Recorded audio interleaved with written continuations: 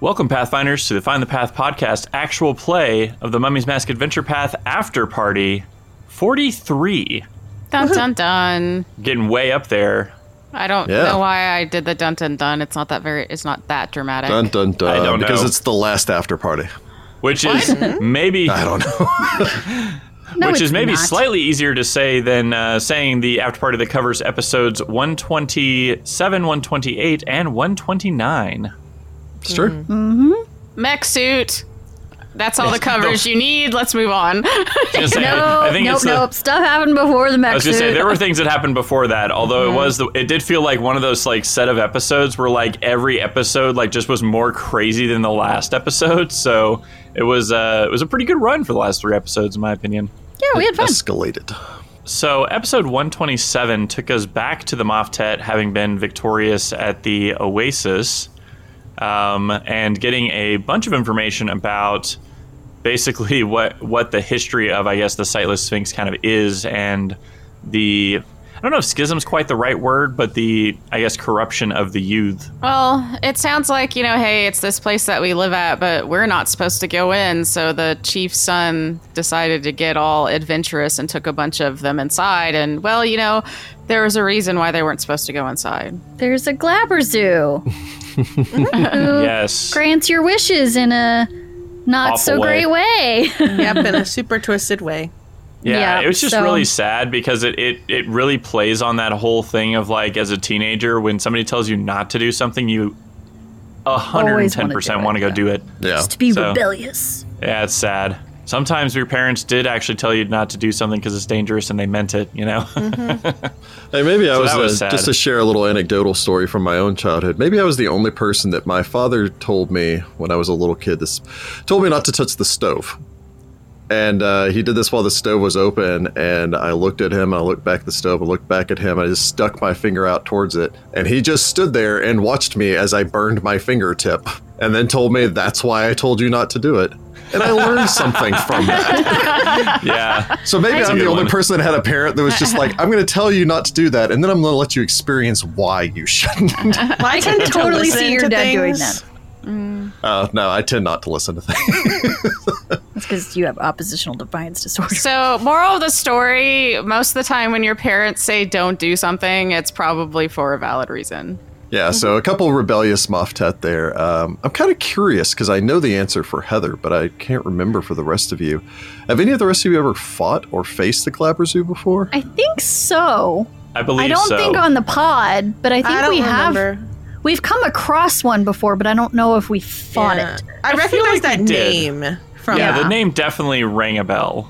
Yeah. Although, again, the stat block for the Glabber Zoo is pretty extreme. The Glabber Zoo is insane. This is not Yeah. going to be pretty. Well, if we have anything to that fight has it. wish is a bad job. Like, you're going to Yeah. have a bad time. You have to be careful with what you guys say. Glabber Zoo's Yeah. hanging out in the corner and everything. It's like, yeah, I wish we brought more rope. And it's like It's like- 100,000 feet of rope falls on top of your character. It's like the episode Wish from the, I believe, 2nd season of Buffy, when Anya shows up. Okay. Okay. No, I was like, no, yeah, okay, nobody All gets right, that. that's Where an oddly she? specific Buffy reference. Anyway, there's your 90s Anyway. reference. So, yeah, Glabber Zoo, I think, will be kind of an interesting I prepared interesting dismissal. addition. It's again, it's one of those things where they've warned us about it, which makes me even, in some cases, more afraid whenever they're building it up. Like, you're going to be fighting a Glabber Zoo, get ready. Like, I'm like, oh, it's going to be really bad. You know, there was just to go on a small tangent here, just because of what Jessica just said. Somebody, I think, posted on our Discord, maybe it was the subreddit, talking about how, like, Sudi's Stunning Fist never seems to work, and Hollis's Dismissal doesn't work. Dismissal's a great spell, but it requires a will save, which all outsiders are good at. And Sudi tends to be using Stunning Fist when he's in melee combat, and most of the time when he's in melee combat with something that has good fortitude saves, because those are the things that are actually going to, like, Hollis's Dismissal would be great against something that actually had a poor will save, or Sudi if he was punching a wizard. I think the one time he used it on a spellcaster was Kabek, and he had like a 16 constitution or something stupid. Yeah, but when dismissal Not works, it really pays off. Like, I can't. It ends a fight. Yeah, it reminds me of I was running Ross through Second Darkness, And I think the party got into a fight. I drew out this gigantic map for everything. I had everything laid out on there and had all the stuff that's ready. And then everyone rolled initiative. And our friend Brian's wizard got first initiative. And his first action was Baleful Polymorph. And I rolled a natural 1 for it was a gray render.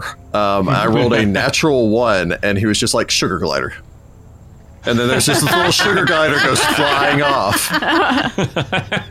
And I'm just like, you couldn't have told me you're going to do that before I spent 20 minutes drawing a map. It doesn't work often, but when it does, there is just so much satisfaction in a Baleful Polymorph. Like, that is one of my favorite spells that never works except like twice the adventure path. Yep. So, end of that episode, though, you guys got to Catfolk Village.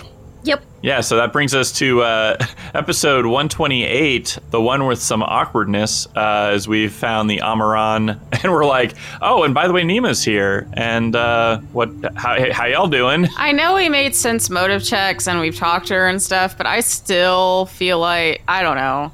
The story she's like is, a double agent or something? plausible, but unlikely, and kind of like, I it's guess weird. it's my adventure paranoia is like, this is sus, and I can't put my finger on why. So I've just kind of... Why wouldn't they have immediately killed her familiar when she left? Yeah, or something. It just seems...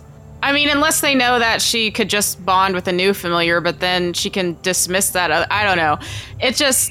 Something about it is off, and I can't put my finger on why. So I don't know if it's just 20-something years of experience of playing this game that I'm expecting the sudden yet inevitable betrayal, but it's not actually coming, or if I should listen to my instincts, because something seems off.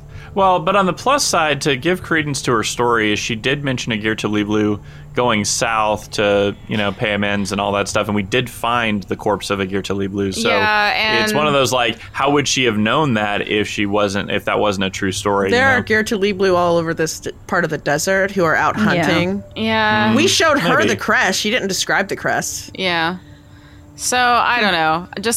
I'm not 100% vibing. Assuming that story is true, that also makes the whole Baycock Girtablilu thing even sadder. Yeah. Yes, it does. And that thing is still out there too, so we have to worry about that on top of the cult. Yeah, there's still Yay. Baycock.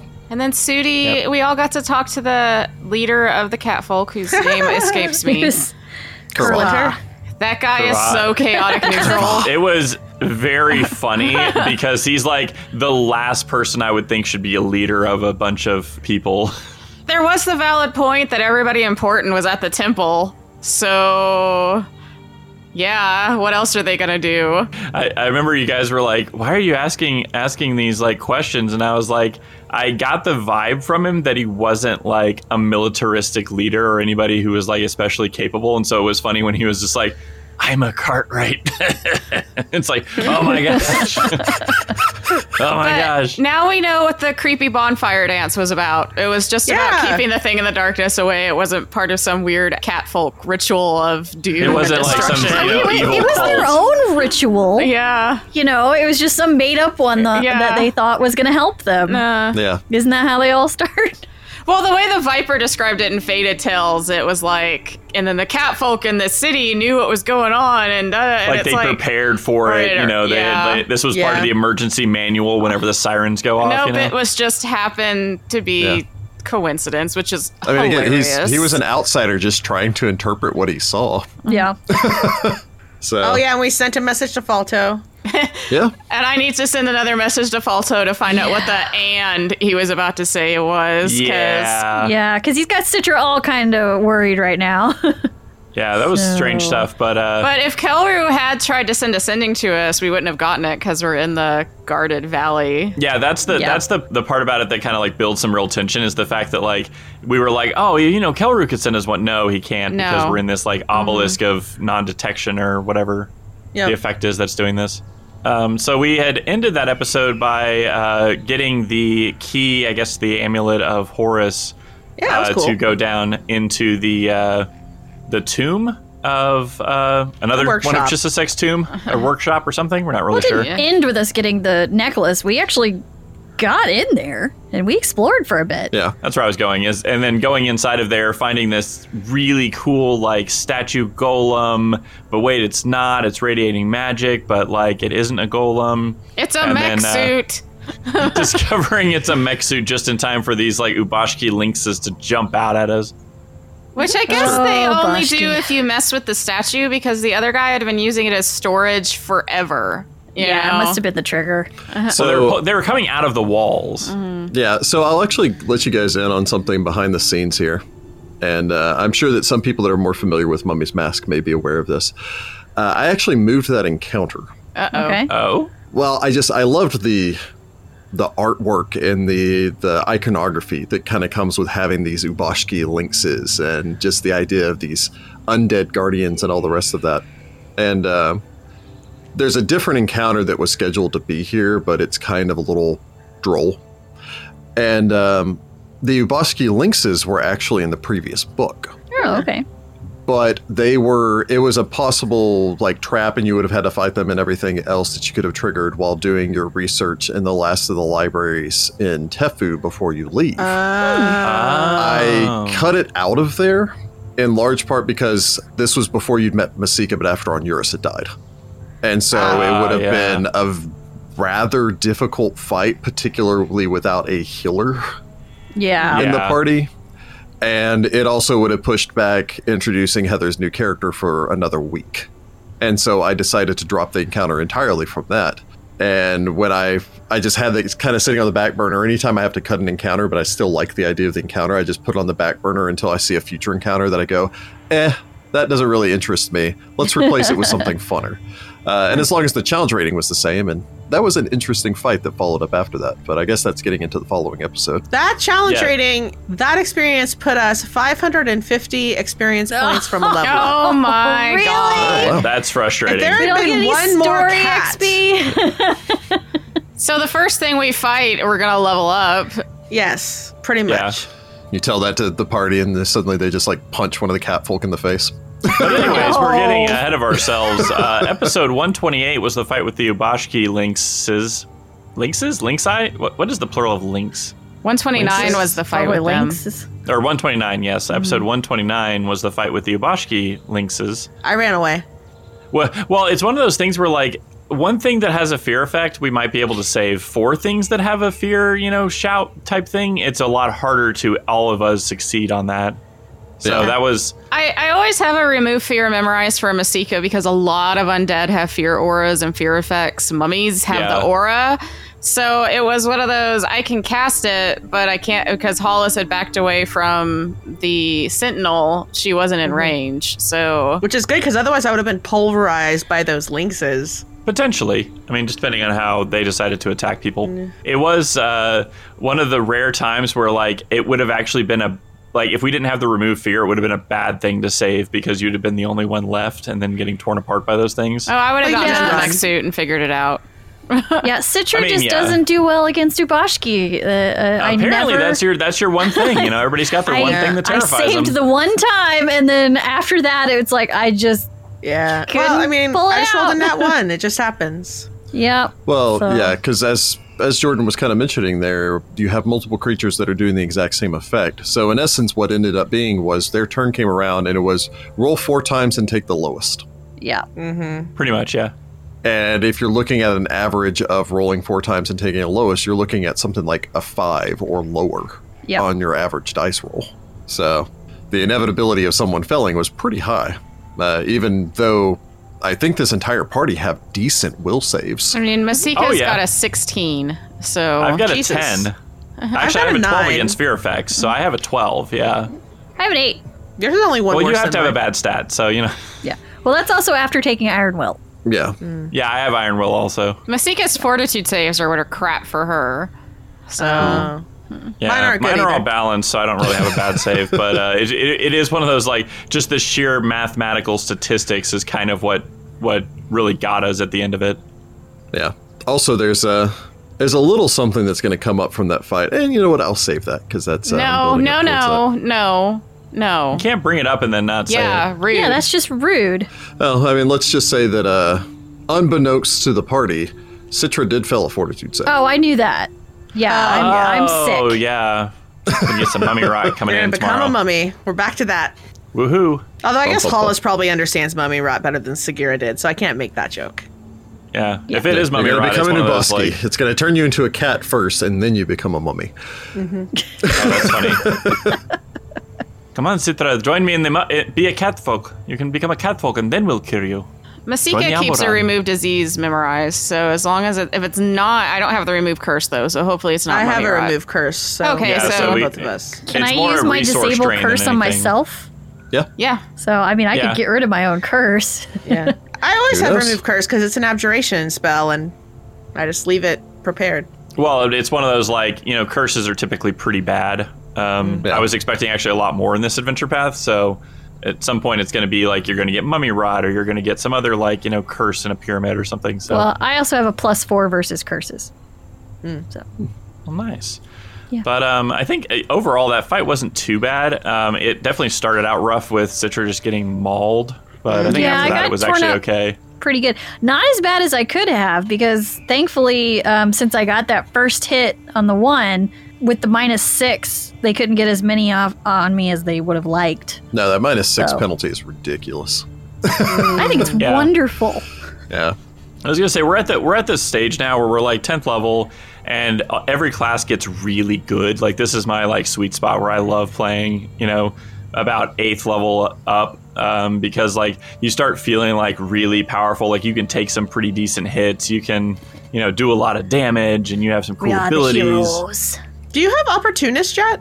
No, I not think yet. she can get that next level. As or of 10th or level, 12th she could level. have gotten it. Yeah, but 10th level was when she got Dispelling Strike, Yep. Ah. which was Which Dispelling Strike's also good.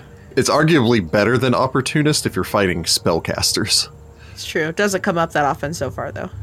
But it was cool that one time. Yep. But then we wrapped up that fight with Masika figuring out how to use the Bronze Sentinel. Legend lore, yo. And I'm going to keep it for my people. It's an artifact of Chisisek, who was at one time, I can't remember the name of the entire group. We don't know what tribe he was from. But Yeah, I want to say Yerba, but I don't think that's quite And- right. It's something close to that. so she's going to keep it to help protect her people. Besides, I don't want an artifact of Chisisek just sold to some random who knows. For a commoner, it would be really deadly, but like for us, it was just kind of like, okay, I mean, it's good protection, but like our builds and how we move around and do stuff, it didn't really work for us. Because we had that whole discussion about like what build would it work for during the episode that hopefully made it in.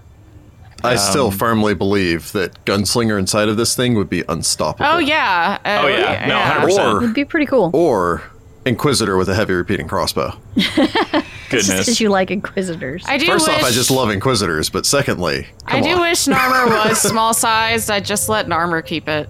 Yep. I don't, Okay, I here's don't know what- if I here's would what we do. trust Narmer to be in there Here's by what we do. We himself. cast enlarge person on Narmer, making him small sized. By the rules, could do it. he's not a person, he's a construct. I mean, he is a person, but by the rules, you know what I mean? Yep. It'd be like letting I guess. Pinky take over the mech suit. Brain suit. Hilarious, but probably not the best idea.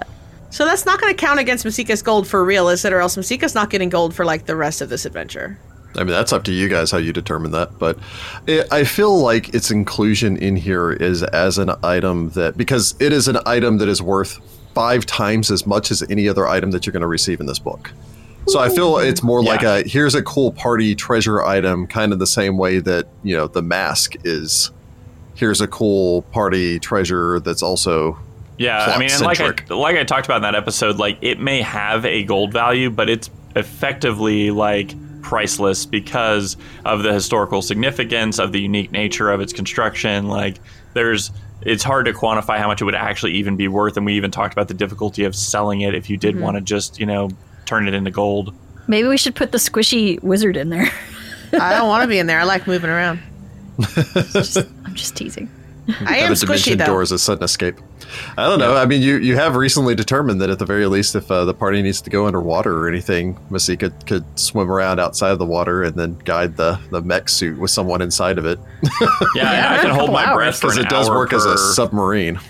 Yeah, I can Yeah, hold my breath forever because it's an hour per Constitution score, so I can hold my breath for like 14 hours. Cheap hour, activate. But we'd ended that episode with partying with the Amaran. Sudi had donated some weapons to aid in their defense/hunting. Yeah, that was nice. Hollis had gotten to send a dream to Sarathet to say, I haven't given up on you. Yep. Now, that was something that was glazed over from 2 episodes before this, where you actually learned a great deal pertaining towards what is happening with Sarathet from what you were able to ascertain. True. Yeah, from we Nema. did just kind of... Well, no, actually, we learned that in episode 128 from Nema. Yeah, from Nema. Yeah. So you learned a lot about how it's sometimes her, it's sometimes him, and it's sometimes them, is how she described it. It feels, in my opinion, like she's fighting off the control or trying to, but it's very difficult. I don't know. That's why it's slowly becoming them. Get that impression. Because if she was fighting off the control, why was she still asking Nema, hey, help us talk to this, Chisisek guy? It sounds like she's in control sometimes, but she's not fighting against it. Well, she's drawing her power from it right now. She is probably being manipulated to think of Hakatep's control in the most positive way possible. Similar to how the mask is not going to show us necessarily the bad things about Hakatep. It's probably very similar where she has seen a side of him that is probably manipulating her, but like a good side to where she's like, oh, this poor person, I just want to put them to rest, and doing a couple of evil things is okay because I'm Nethian. And she's done something to Nethys because she doesn't have her cleric powers anymore. Yeah, that's interesting. What's anathema to that is Nethys? interesting. It's like destroying magical items. I guess if you just stopped worshiping him. Technically, she is trying to destroy several magical items potentially. Is she? I mean, she'd want to by reuniting Hakatep and everything, aren't you basically like getting rid of the individual powers of the mask, whatever possessed her and the body? way that the Hachia put that was that you're actually fulfilling the purpose of the items, which is not destroying them in the same sense as like dispelling them or whatever. Her argument was using a scroll is not the same as destroying a scroll, despite the fact that the scroll would no longer have magic. Yeah. I don't know, but she's done something because Nethys isn't giving her power anymore, which is why she was trying to talk Nema into helping them try to talk to Chisisek. Yeah, which is interesting. Because apparently Chisisek is warded in such a way that they're unable to speak with him or raise him. Probably similar to how Hakatep's body was when he was interred. And so they need a similar probably level of magic to do the same thing, like the mask that Sudi wears.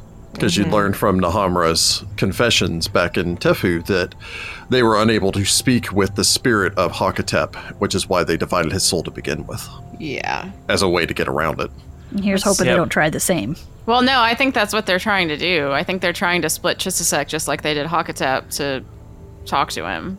No, it seemed like they were just trying to penetrate that ward. I don't know if they even know how that was done. Yeah, because none of them are members of the Sacrosanct Order of the Blue Feather. Order of the Blue Feather. Haven't talked much about them in a while. Yeah. It's not like they have an animus. They can't like throw Citra in there and find out. So. Sure. But yeah, I didn't get the impression that Sarathet was an unwilling participant in this because, like I said, she grabbed the heart and it overtook her. I think it's who even knows. Just might be survival. Or it might be, if you help us do this, it'll be better for everyone involved. It'll prevent more pain. Like, it's doing the thing that's not good because it might spare people in the long run kind of thinking. It's not heroic thinking. True. There's also, there is something that Jessica came really close to touching on there, and I'll go ahead and give it to her.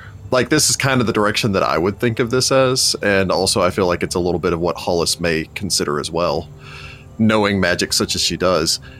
If Hakatep's spirit is inside of her, and is also trying to locate his body and his other pieces, what would be the one surefire way to get Hakatep's spirit out of her and regain control of her own body? Find her body. True. Just give him what he wants so he can have his own body again. Yeah. Yeah. And stops ghostwriting her. Well, and Hakatep worships Set, maybe. And so I don't think that was the other brother. We don't know.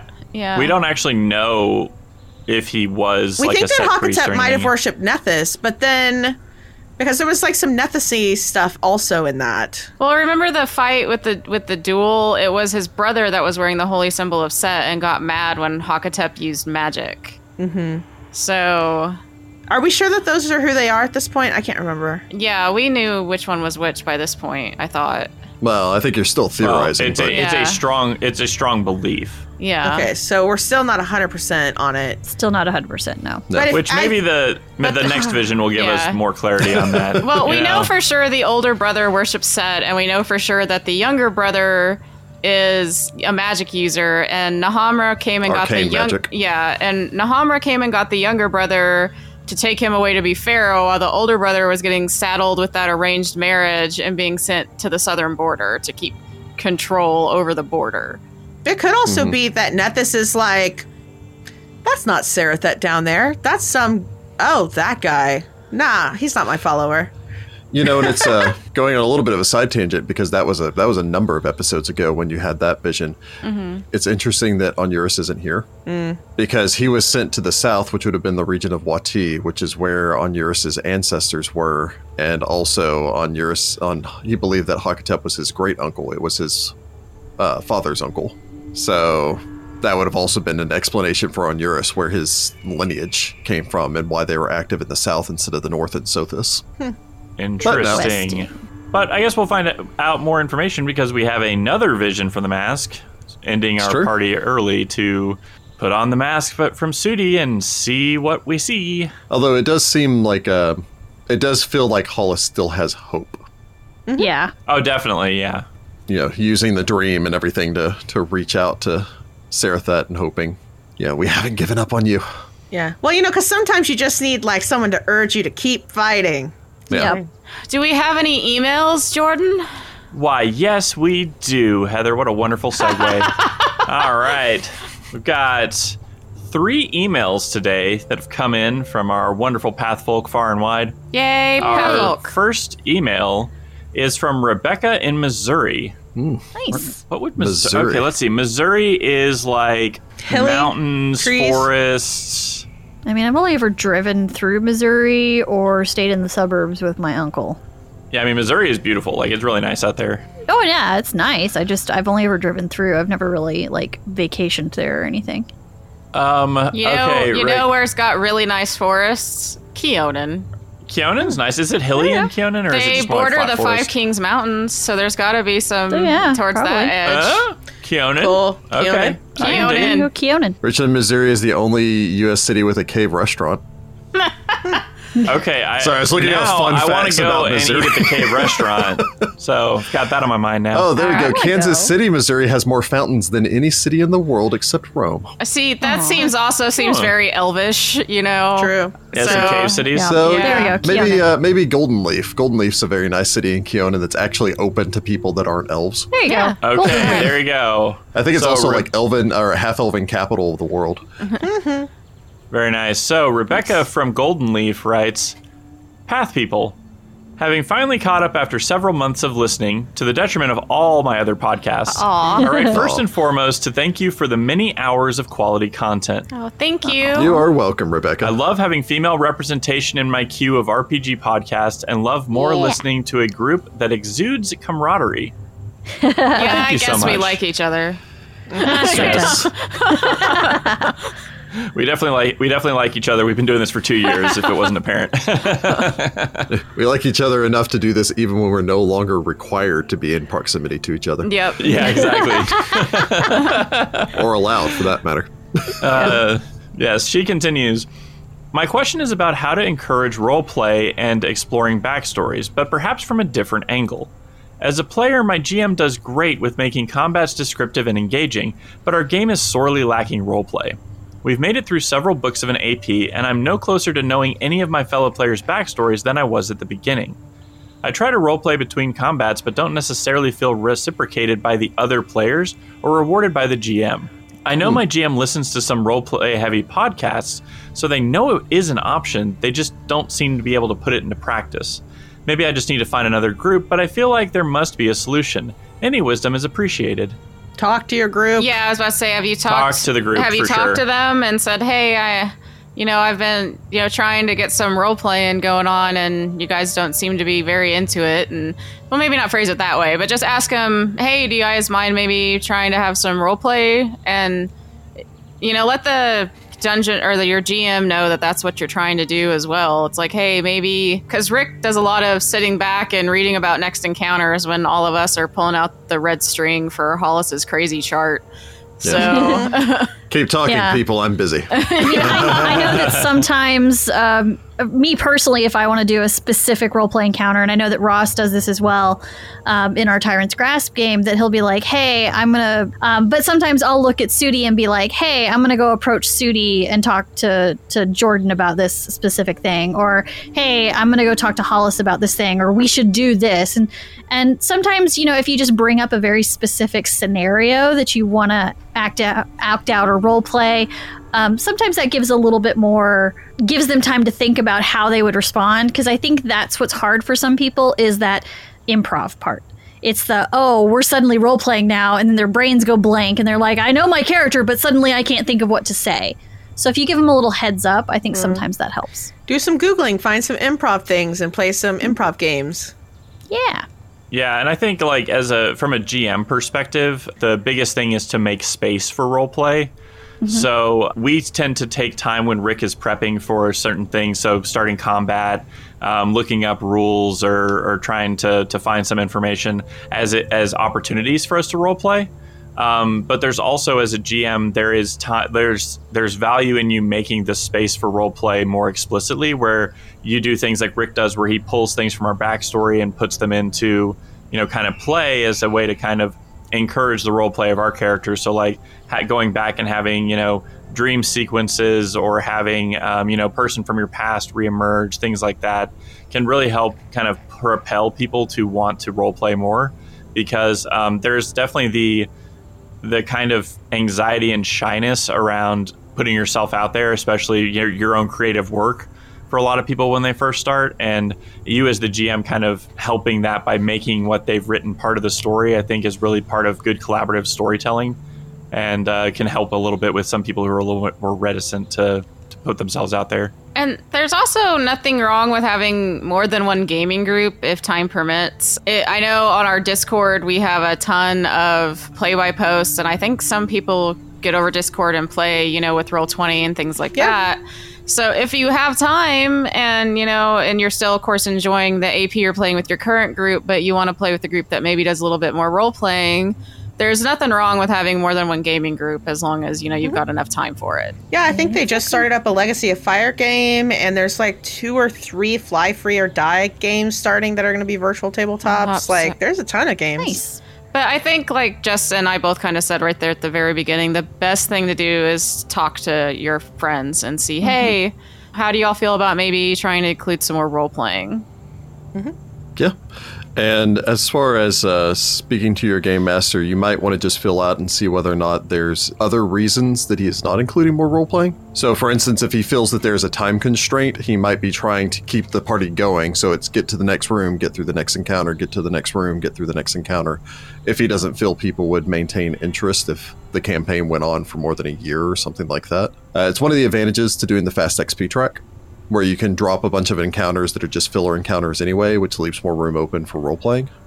So, again, communication is key. Talk to everyone and make sure that they're interested in it. Again, if you're in a group and they're just not interested in role-playing, then you might need to find another group. But if you like the group and it's just that they're not being presented with the opportunities to role-play, then I think the group just needs to have a good conversation about it.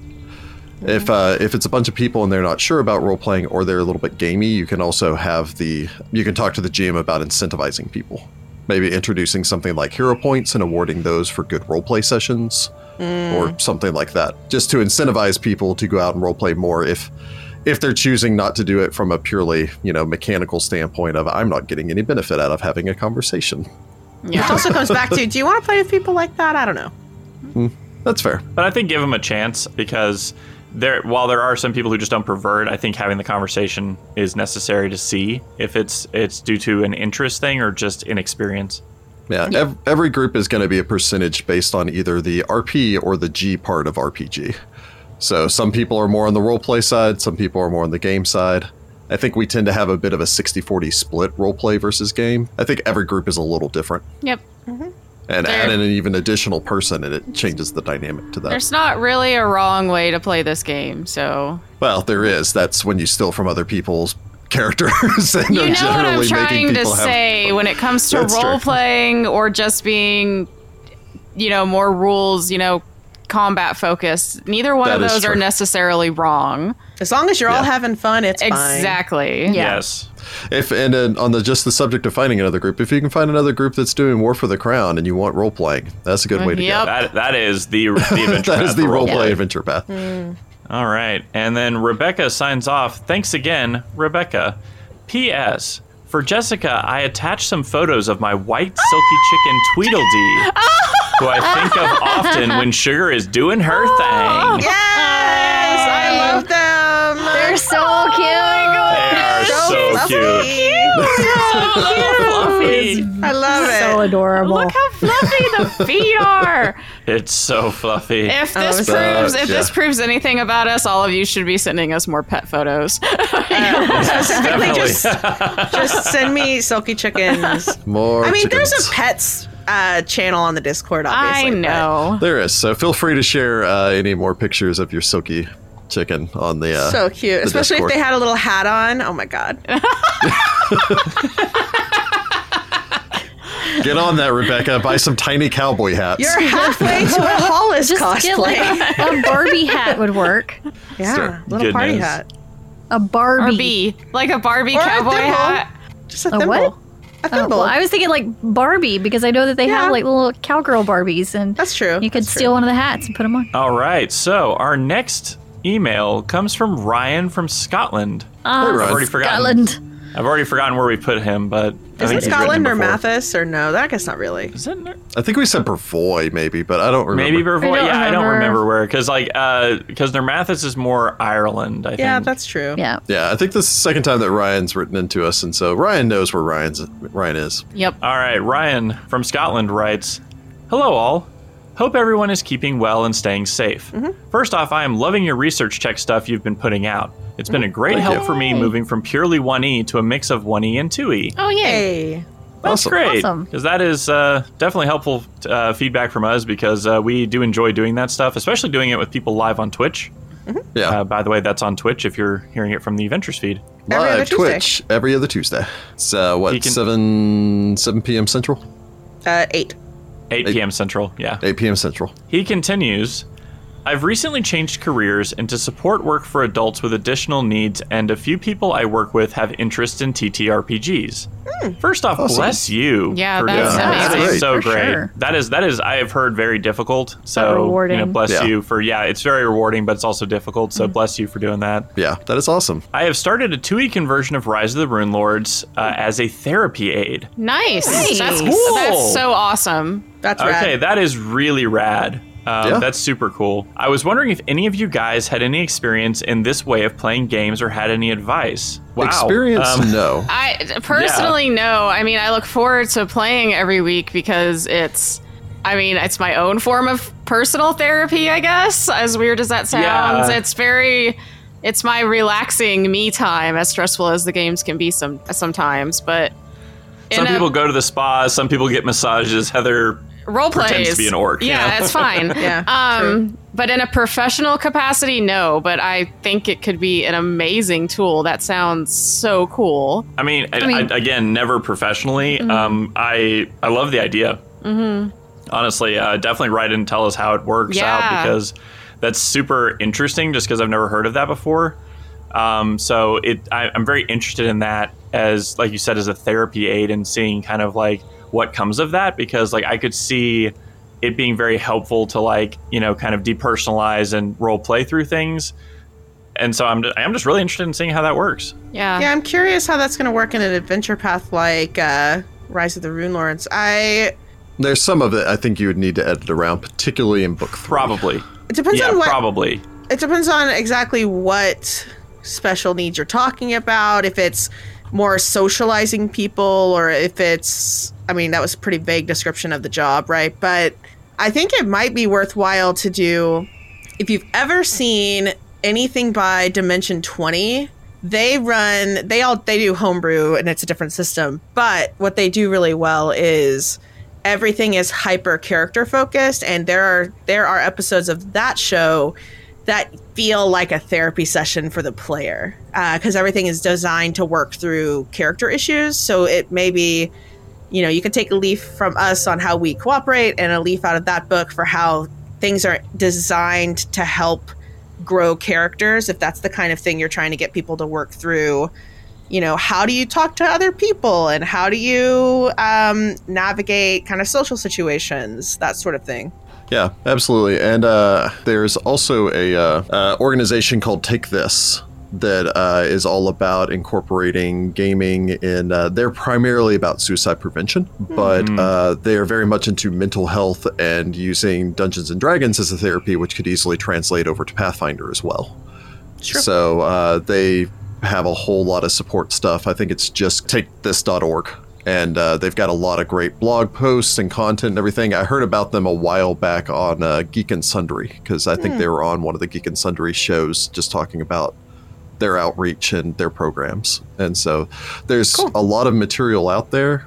I think you will, of course, know the people that you're working with better than anyone, and figuring out what works best for them and whether or not they need something lighthearted or they need something serious or they need something that's more comparable to the experiences that they themselves are working through. So regardless, though, I'm always happy to hear that there's someone out there willing and able to provide that level of help. So, yeah.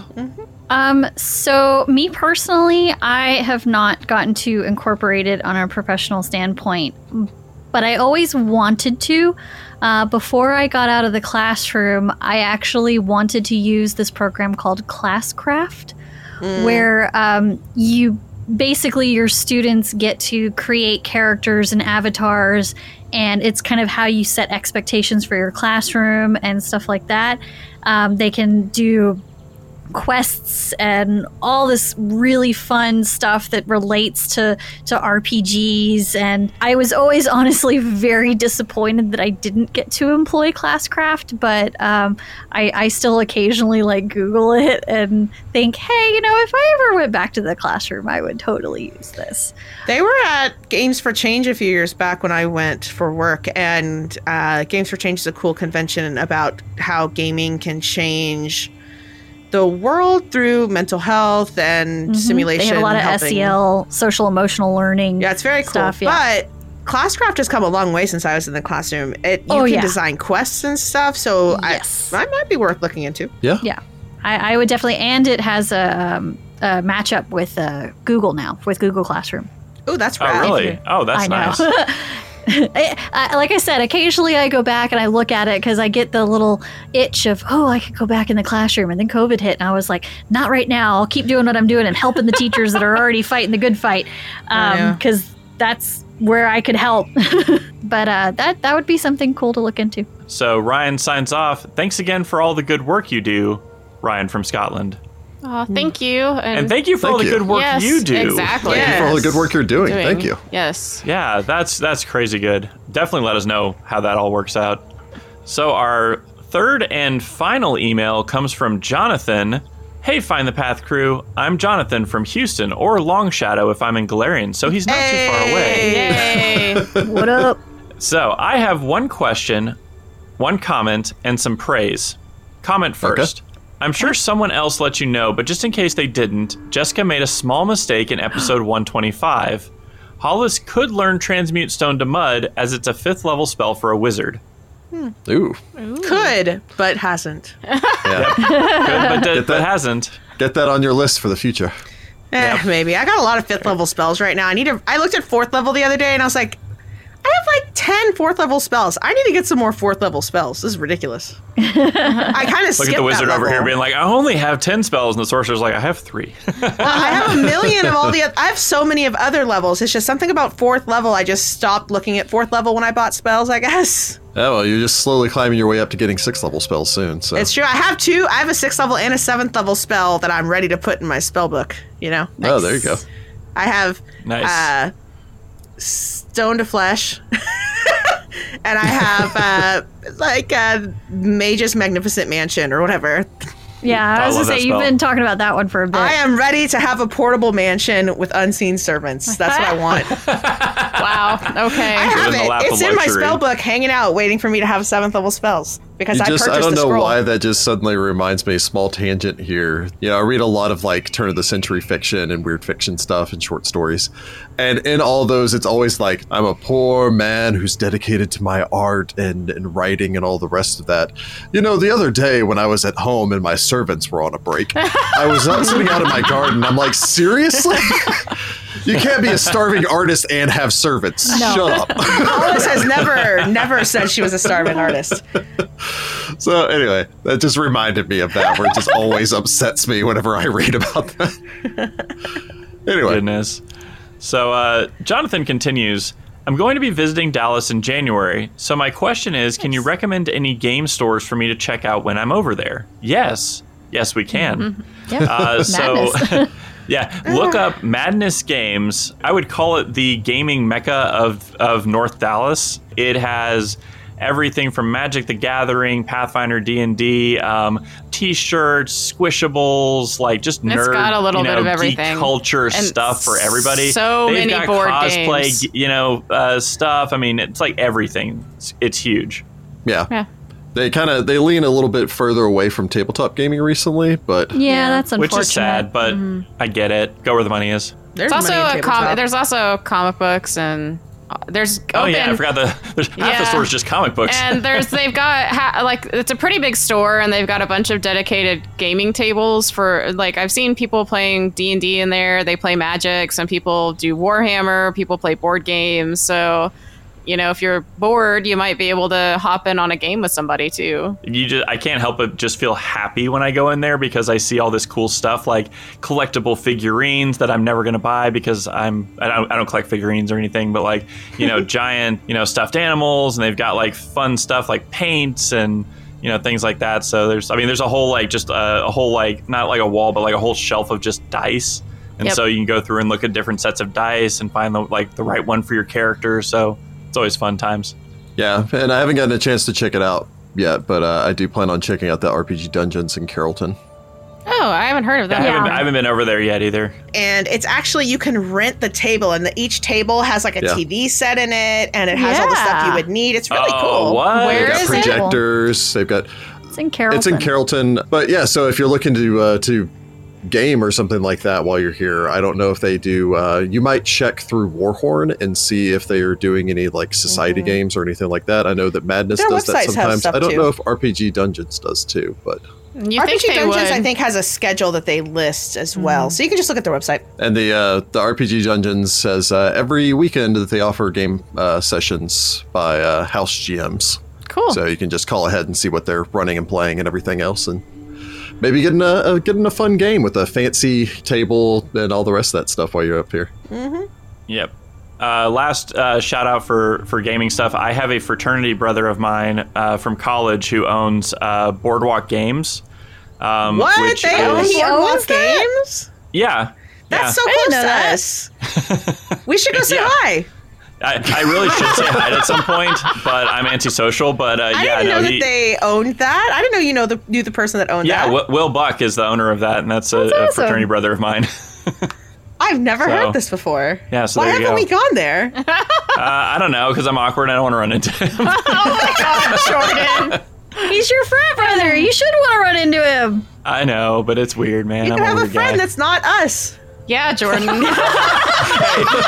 speaking, I used to have a lot of friends that weren't you guys, but then, like, you know, Not since I've we ever started known hanging out you. all the time, and I realized y'all were cooler than them, so, you know. Whatever. I thought you Jordan didn't was have going to say, people. technically speaking, we're married now, so we're not friends. I didn't marry all of you guys. We're like some kind of weird relationship, It man. was a very strange wedding, yeah. There was a lot of I do's, just like 4 or 5 of them. We all drank out of the same cup. It was weird. Yeah. no, my we goodness. didn't. This is They COVID think times. it was a wedding. It was really just a ritual. Shh. And then from the sea, we returned. Goodness. I mean, I need true those fact, we pictures. did walk into the ocean at our wedding. That but, was yeah, awesome. That was a We thing. ran, actually.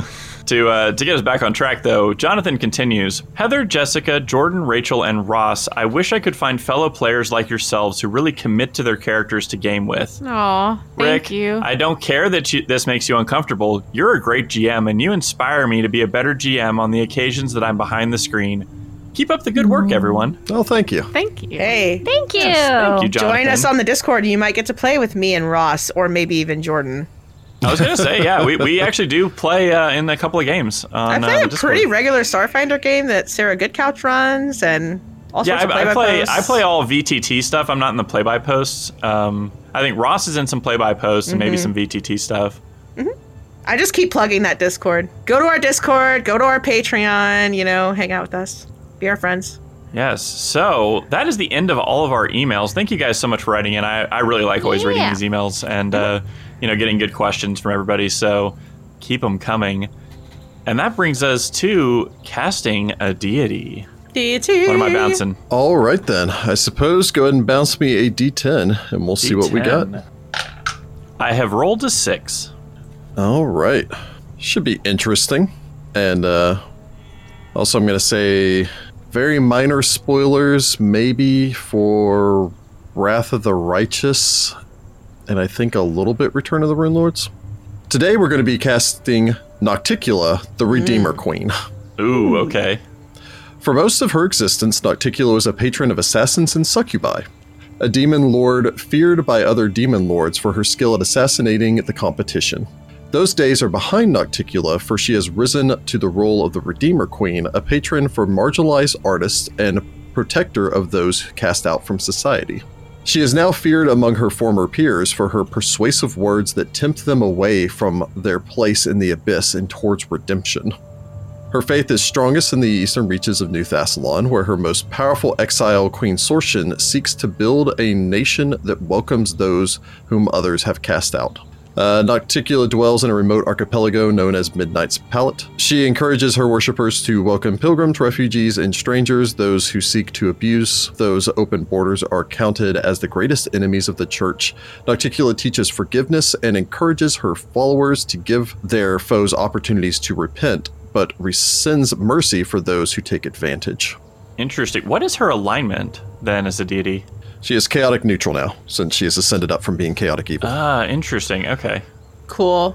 Cool. I already have my selection made. I think I have mine. I went through like 6 choices, but I think... All right, I'm going to go first.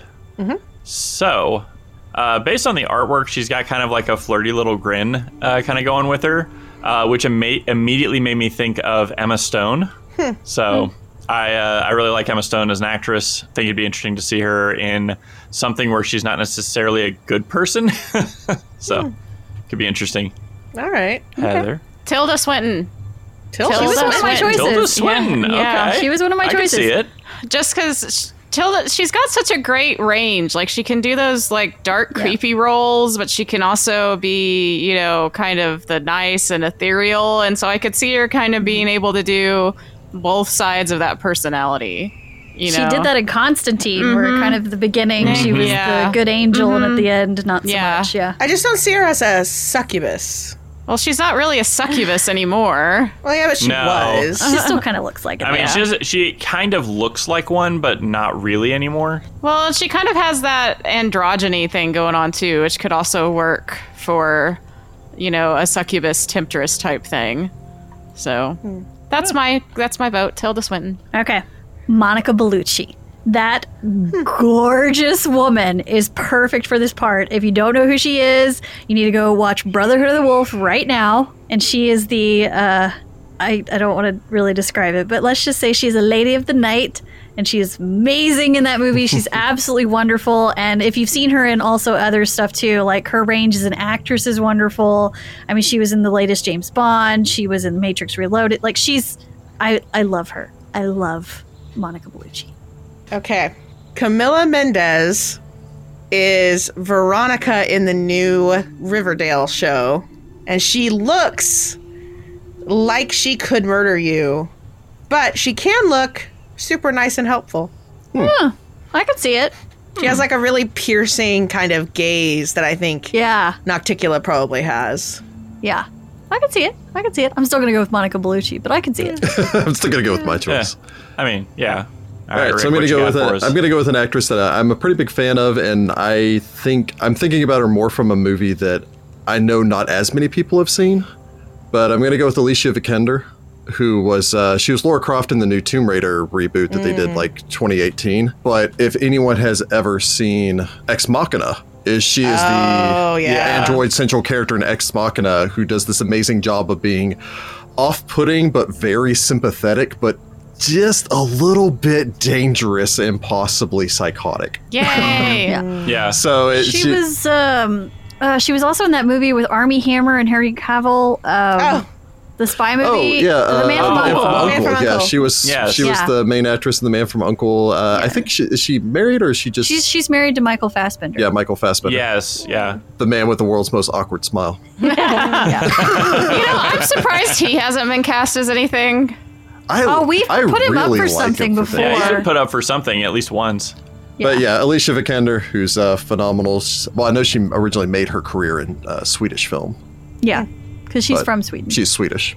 Cool. But yeah, I Also just didn't love realize her. she And if was, you have my not age. seen, if you have not seen Ex Machina is a great. Yeah, Uh, That's yeah, good. that is a fantastic movie. That also has Oscar Isaacs. Oscar Isaac. Thank you. I was Yep. about to say Poe Dameron, but I was just like, I can. I think not. Hey, he's who I cast as the Viper too, and I still think Yeah. that one was spot on.